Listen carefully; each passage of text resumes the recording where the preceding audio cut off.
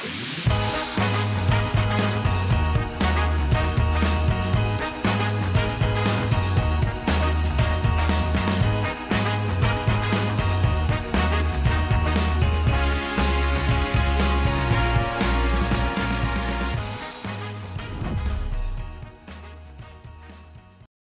guys, welcome back to another episode of Straight Talk. In this episode, we're here at our Istanbul office with Deggin. Cameron, Hello welcome. There. Hello, Alert.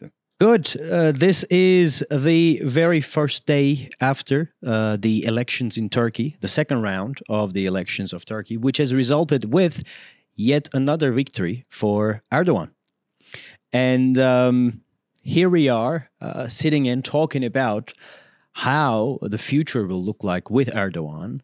What did he do to win these elections? Because it's such a big thing, isn't it? I mean, the guy's been in the power for more than 2 decades now.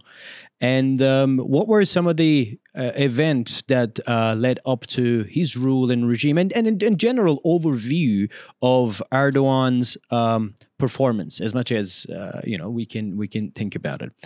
There's definitely a lot of people who are wondering how. Especially starting from this very industry, how Turkey will change in the next 5 years. So to begin with, let's address one simple fact, Cameron. Erdogan has been in power for the past 21 years. True. And you and I, we both are following the political narrative in the media, and everybody was saying, this time the elections were going to be very hard for Erdogan. The earthquake happened, the inflation, the sliding lira, the war up in Ukraine and Russia. This time it's very, very hard for Erdogan to win. On top of that, the entire opposition came together. Up until the polling day, up until the voting day, most people thought that this time Erdogan is going. But something happened, and not in the first round, but in the second round, he got pretty much the same amount of votes. And he is now the president of Turkey. What is your take on the past few months that we had as an election period? How was Erdogan's performance, and why was he able to win the way he did? He won the elections for the 3rd term, despite the fact that the opposition parties were most hopeful on this occasion that they were going to oust Erdogan. Mm-hmm. But he won the elections for the 3rd term. And all along, if I look at it, leading up to the elections, I see a man who was very, very confident that he would win. Of course he was. And I wasn't confident that he would Nobody win. was. I wasn't either. Yeah. And but he was. Especially, I'll tell you, when this earthquake happened, right? Earthquake happened in February 6th. Elections were May 14th. The day it happened, I said, okay, this is a disaster, and forget the elections. He will postpone the elections at least 1 year, because this particular area needs regeneration and rebuilding and humanitarian aid and what have you. He didn't cancel it. And despite everything, the lira is now going to 20-ish, whatever. Everybody expected that, okay, this time Erdogan is no more. But he himself, he never doubted. Yeah. He genuinely haven't doubted. Yeah. I mean, it was not a political move that I think, he needed to look He knew. He knew. He knew. I think one of his strengths is the fact that he seems to read the Turkish public. He seems to really have the finger on the pulse in terms of what the opinion out there is. Right. And he reads it very, very well. Let me ask you a question. How many times have you witnessed the elections or election times or election campaigns in Turkey? This one, 2018, 14, 2011 perhaps, and you followed many, right? From outside, and I'll tell you, this is a narrative. I'm not going to say from which way this narrative comes from, but it is a narrative. The moment you have a strong leader running a country for 20-something years and winning an election again, people think, oh, our election's rigged. Oh, there's an authoritarian rule. Oh, there's no democracy in Turkey. How can somebody stay in rule? You have been a prime witness for all the elections campaigns and everything. And Erdogan didn't win the elections in the first round. okay, somebody who's an authoritarian running the country with an iron fist, he could have won in the first time, but he wasn't able to. Yeah. Do you agree with these statements of Turkey's becoming an authoritarian regime, the elections do not matter or whatever?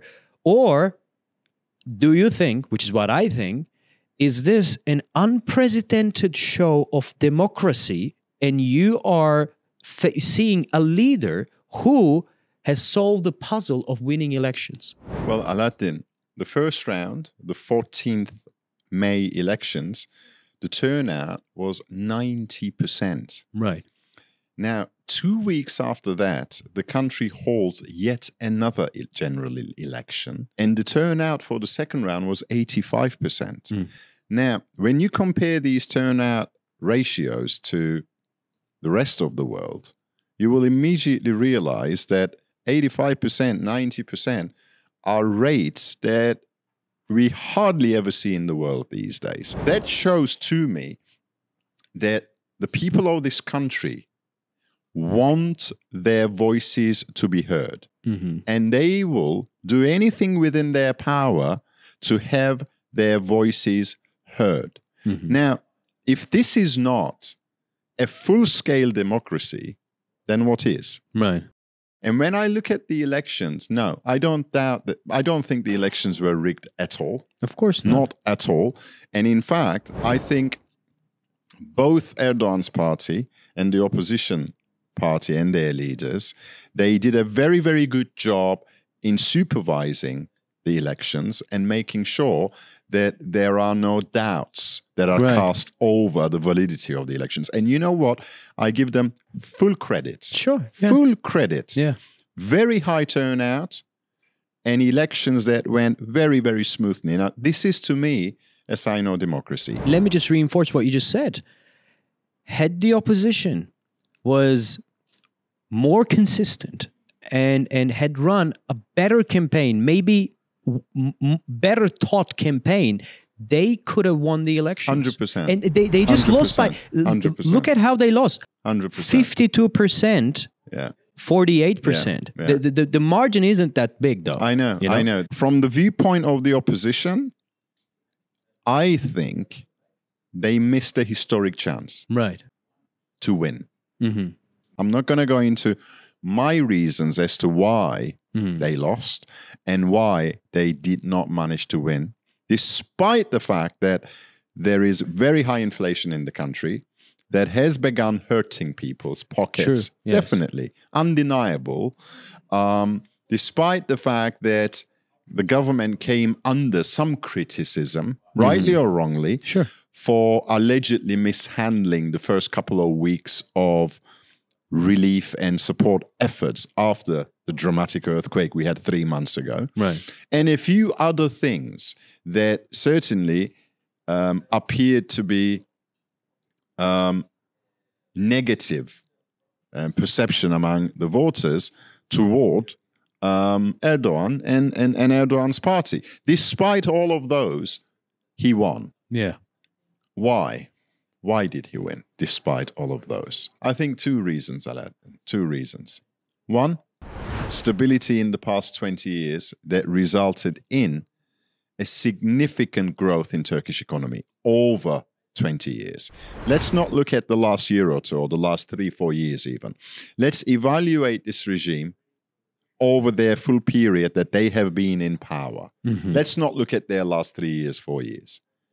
Let's not get too hung up about inflation being rather high today. Yes, not a very good thing to have.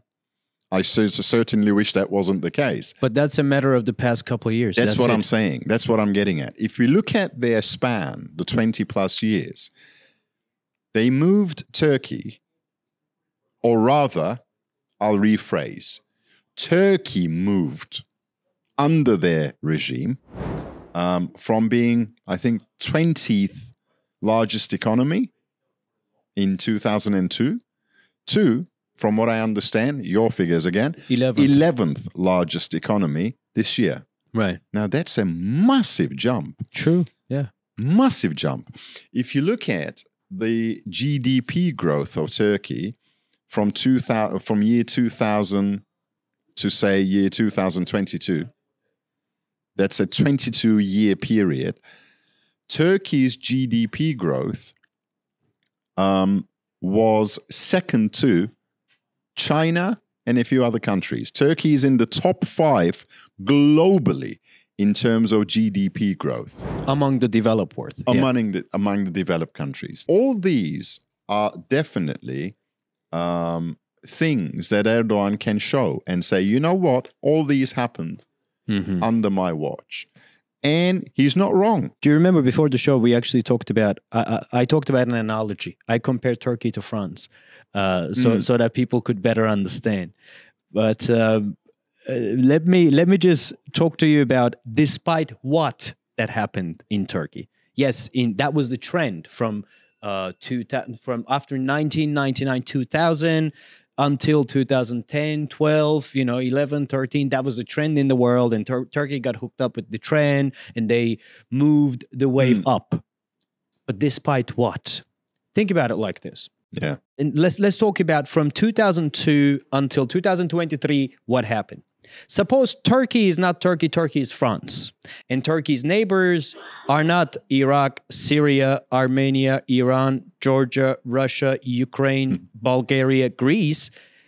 Suppose that those neighbors are Germany, Belgium, Switzerland with their Alps. Spain. Yes, Spain, and maybe Italy by the border a little bit.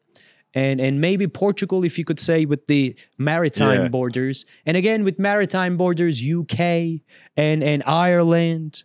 And if you just throw a few stones, you have Netherlands there. You've got the Scandinavian countries as well. Scandinavian countries. So let's assume France is Turkey now. So let's assume France is Turkey. The year 2002, Erdogan comes to power. A year later, America invades Germany. And millions of people are killed. America says there are weapons of mass destruction in Germany. In Germany. They go in there, they invade Germany, they kill people, they occupy Germany for decades. Displacing millions of people in the process. Yes, destabilizing the region. Having to go through France. Right. Because that's the nearest neighbor. Right. Now, Bavaria creates another country. Westphalen, whatever, the Western region creates another country. Berlin says, I am the central authority and I create another country. And all of a sudden, out of Germany, so many insurgent organizations come up and they're weaponed and weaponized. And they're right on your border. Right on your border. So your trade. Posing a threat. Yes. Security threat. Right. Political chaos. Right. Or you name it. Your trade comes to a halt. Oh my God. And then what happens? Then happens? Spain breaks up. Civil war breaks out. There's a civil war in Spain. Millions of Spanish are displaced. Well, over 5 million of them have to cross into your borders. Yes, and you need to take care of them. As France, you need to look after them. Yes, and there is this organization called Eurasian Union, led by this country called Turkey. Okay, Eurasian Union, they're very wealthy. The Eurasian Union tells you that, hey, France, keep the Spanish refugees, we'll pay you so much money. Exactly. Make sure they do not cross over to our side. We don't want them in Turkey. Yes. You keep them in France. Because we have stability in Eurasia. Because you are a very wealthy country, France. Right. So you keep them in France. Right. All 5 million of them. And in your northern border with Luxembourg, you have some historical issues dating back from 100 years and your border is closed. And the Luxembourgians go over US and other countries saying, oh, we are persecuted, this, that, let's pose implications on France and ask for reparations from France or whatever. They continue lobbying around, the Luxembourgians. And all of a sudden, between the Nordic Union and UK, a big war breaks out. UK attacks Scandinavia. All of them. All of them at once. Because they claim their territory. Right. But amidst all of those, there's a region called Basque region between Spain and France. They're separatists. They want independence. And somehow your ally gives them weapons, trucks loads of weapons, and say, these are freedom fighters, France. We are weaponizing them to create a state in Spain, but from time to time they're going to come to Bordeaux while you're drinking your red wine, and they're going to end up in a shootout. But that's okay. No big deal. Maybe they'll plant a bomb here and there, but that's okay. But we're gonna weaponize them, and then there are different regimes in Switzerland, and there are so many different regimes in Italy, and probably there's fascists going around, and Switzerland is a money laundering place and whatever. So your other neighbors, Belgians, they hate you because you have occupied the Belgians for 400 years, right? You have changed their language. You have not given them any rights to live. So Belgians are your arch enemy. So with all these,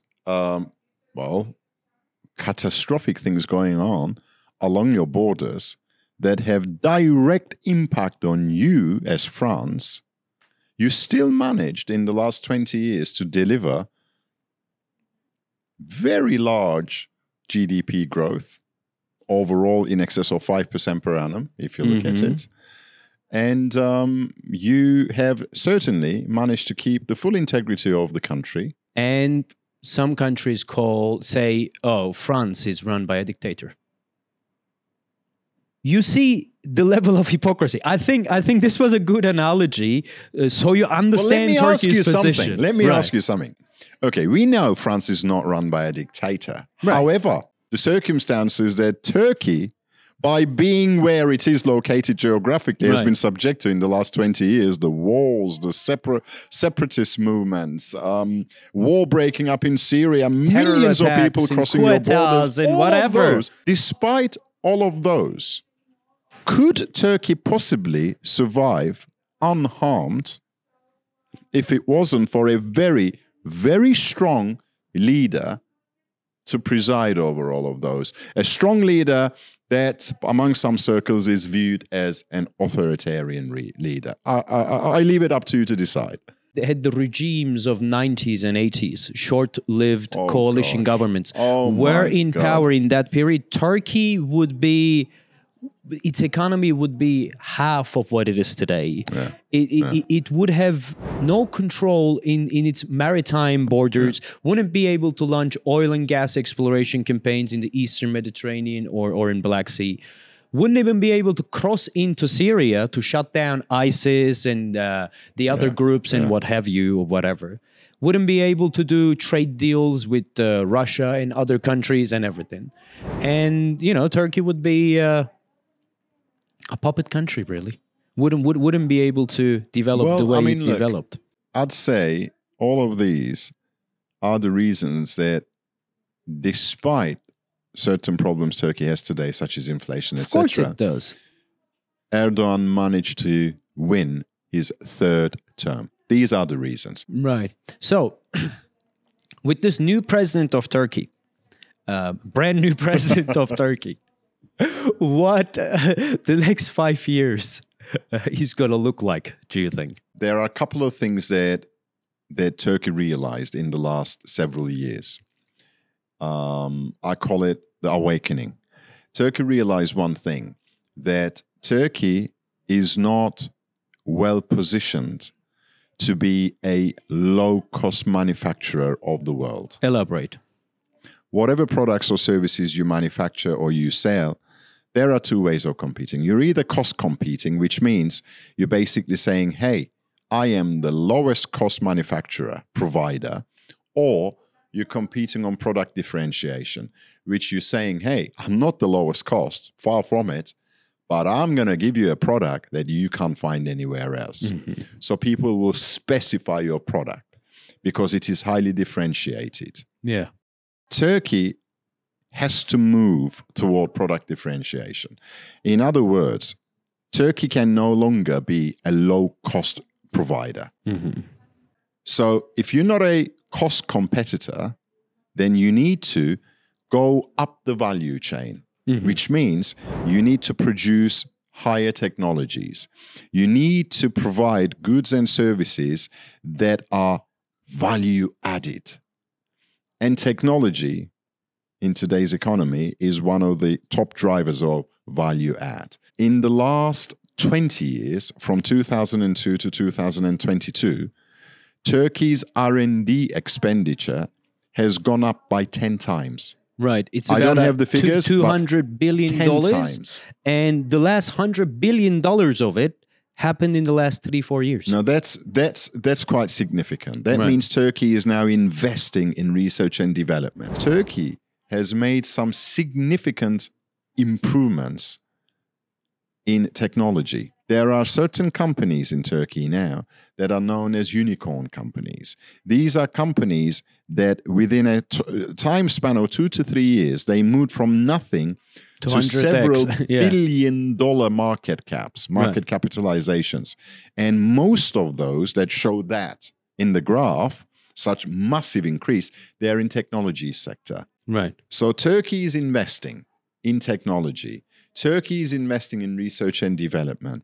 Turkey is investing in adding value to products and services that it exports. If Turkey continues on this with our young labor force, with our increasingly educated workforce, within the next 5 to 10 years, in my opinion, Turkey will be a major competitor in the value-add products and services sector in the world. Now, that's where you start creating brands. That's where you start charging premiums.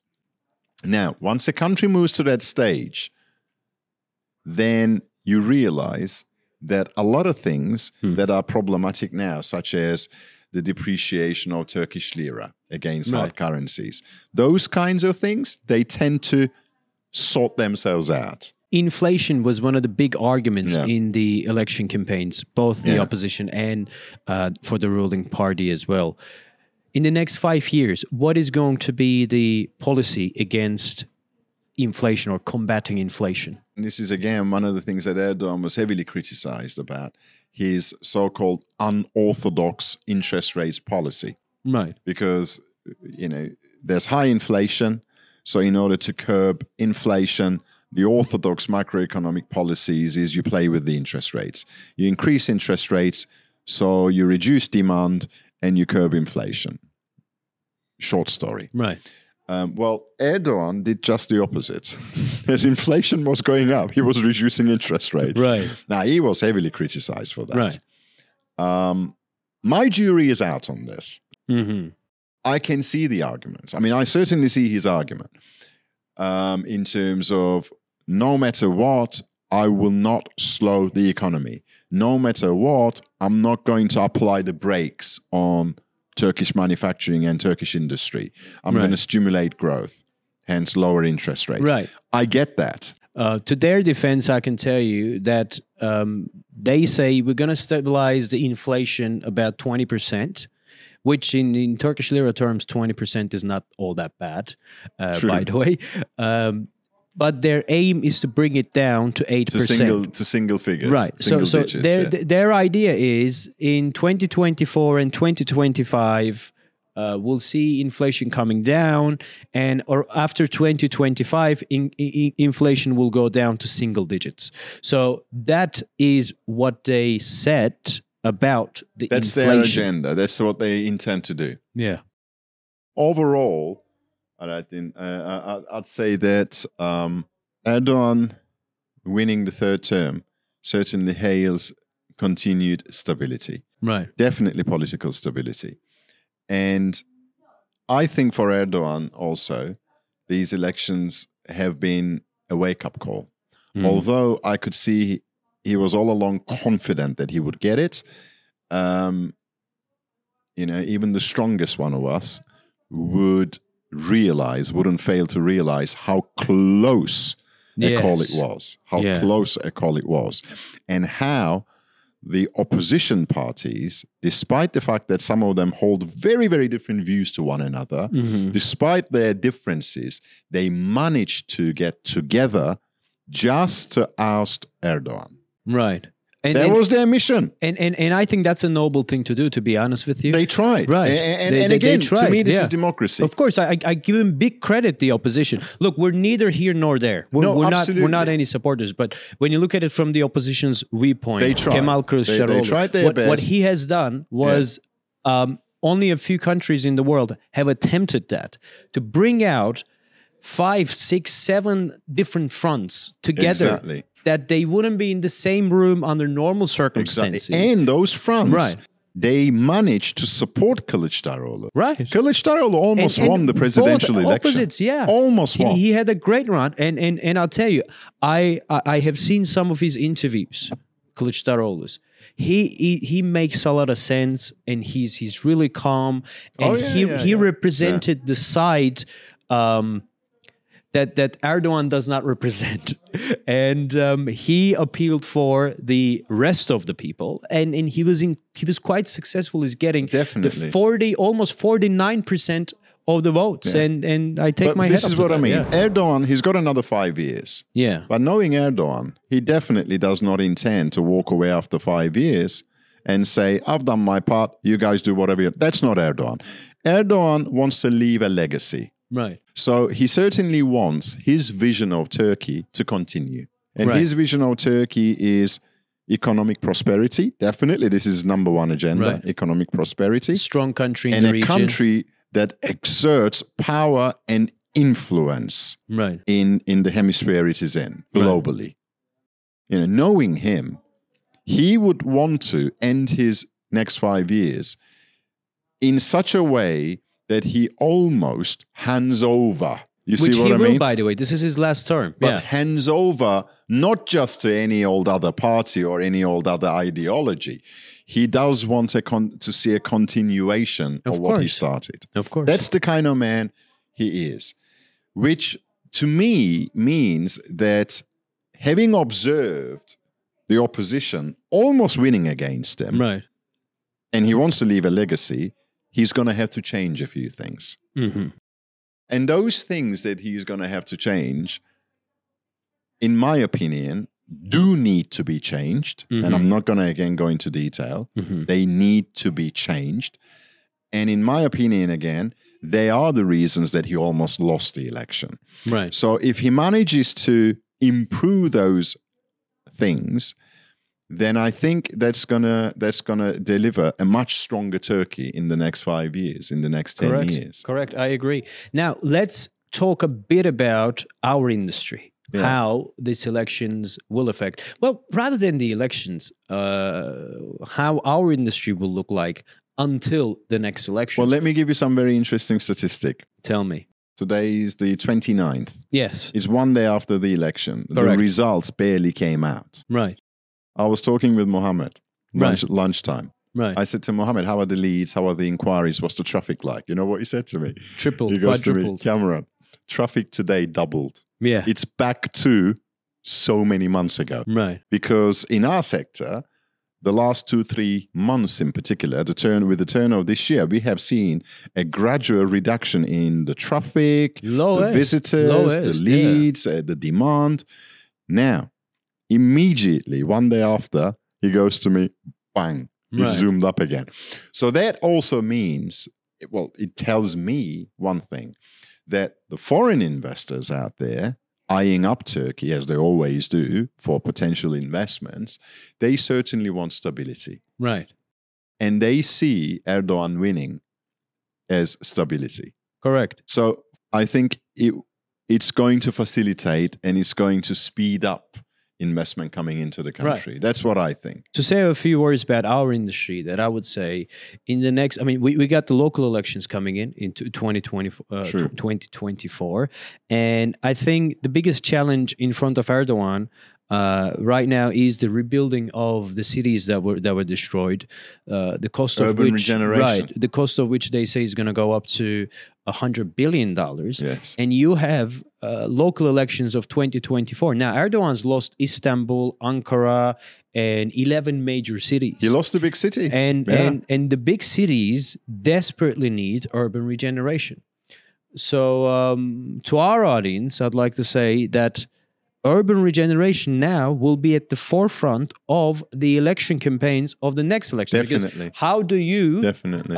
win Istanbul back? Because Istanbul is in the opposition now. The Istanbul's True. mayor is the opposition. You need to promise people something. You need to give them a vision, show them And a red apple. one of the most important thing for people is these urban days in Turkey regeneration. is the roof over their head Right. after the dramatic earthquake we had. So And would you like to finish this episode with an investment advice? Now all that is said and done. I say we now have from now till the end of this year, whereby, yes, the market will come back, but not as fast as we would want it to. Right.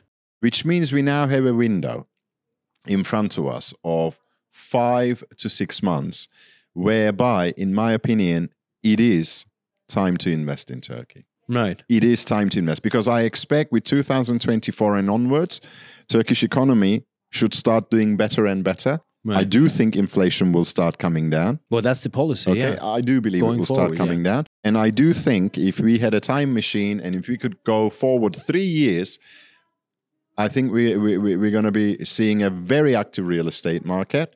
And I think we're going to start seeing prices going up again dramatically, which is not something I welcome. Mhm. Because the higher the prices go up, the more people will be priced out of the market, more Turkish people. But that is the way it happens in most countries, and unfortunately, I think we will see prices going up here as well. But there's a way that they will balance it. Maybe mortgages making it more accessible, and with a few other instruments. And Konut creating a lot of affordable homes for a lot of people that they could purchase with loans, with good paybacks. Government what is not going to happen is companies. In the city centers, you won't find affordable properties. Those days are There'll gone. be a change in demographics, I believe. That's inevitable in any developing country. Yes. 100 years ago, the profile who lived in Manhattan is not the same as the profile who's living there. And this goes for London and this goes for everywhere else. Absolutely. And Istanbul is not immune to that. And it's even inevitable and will happen. I agree. Yet, there's the flip side of the coin as well. So let's... well, what do? We wish. Well, I mean, we wish look, I mean, good I luck think we to the brand new president. Well, I think we should say congratulations. Yes, congratulations. He won a hard battle, and he won it. Right. And you know, as we always say, we truly wish the best for Turkey. May it bring peace, stability, and all that. You know, and too tired really. Yes. Man, for the past 2-3 weeks, 2-3 months, I'm tired of following elections. So what do you want? And you want to have a holiday? No, I want elections to be done in the first round. The second round is just this second round of elections. I didn't like it. To be honest with you, I didn't like it. In the past, I mean, the past 2 weeks, life came to an almost standstill in Turkey. Yeah. You know, you would call a takeaway restaurant, and the guy would say, "Well, I'm waiting for elections to be over." Right, right. I'm not kidding. Right. So okay. Thank you very much for watching, and hopefully see you in the next episode. Take care.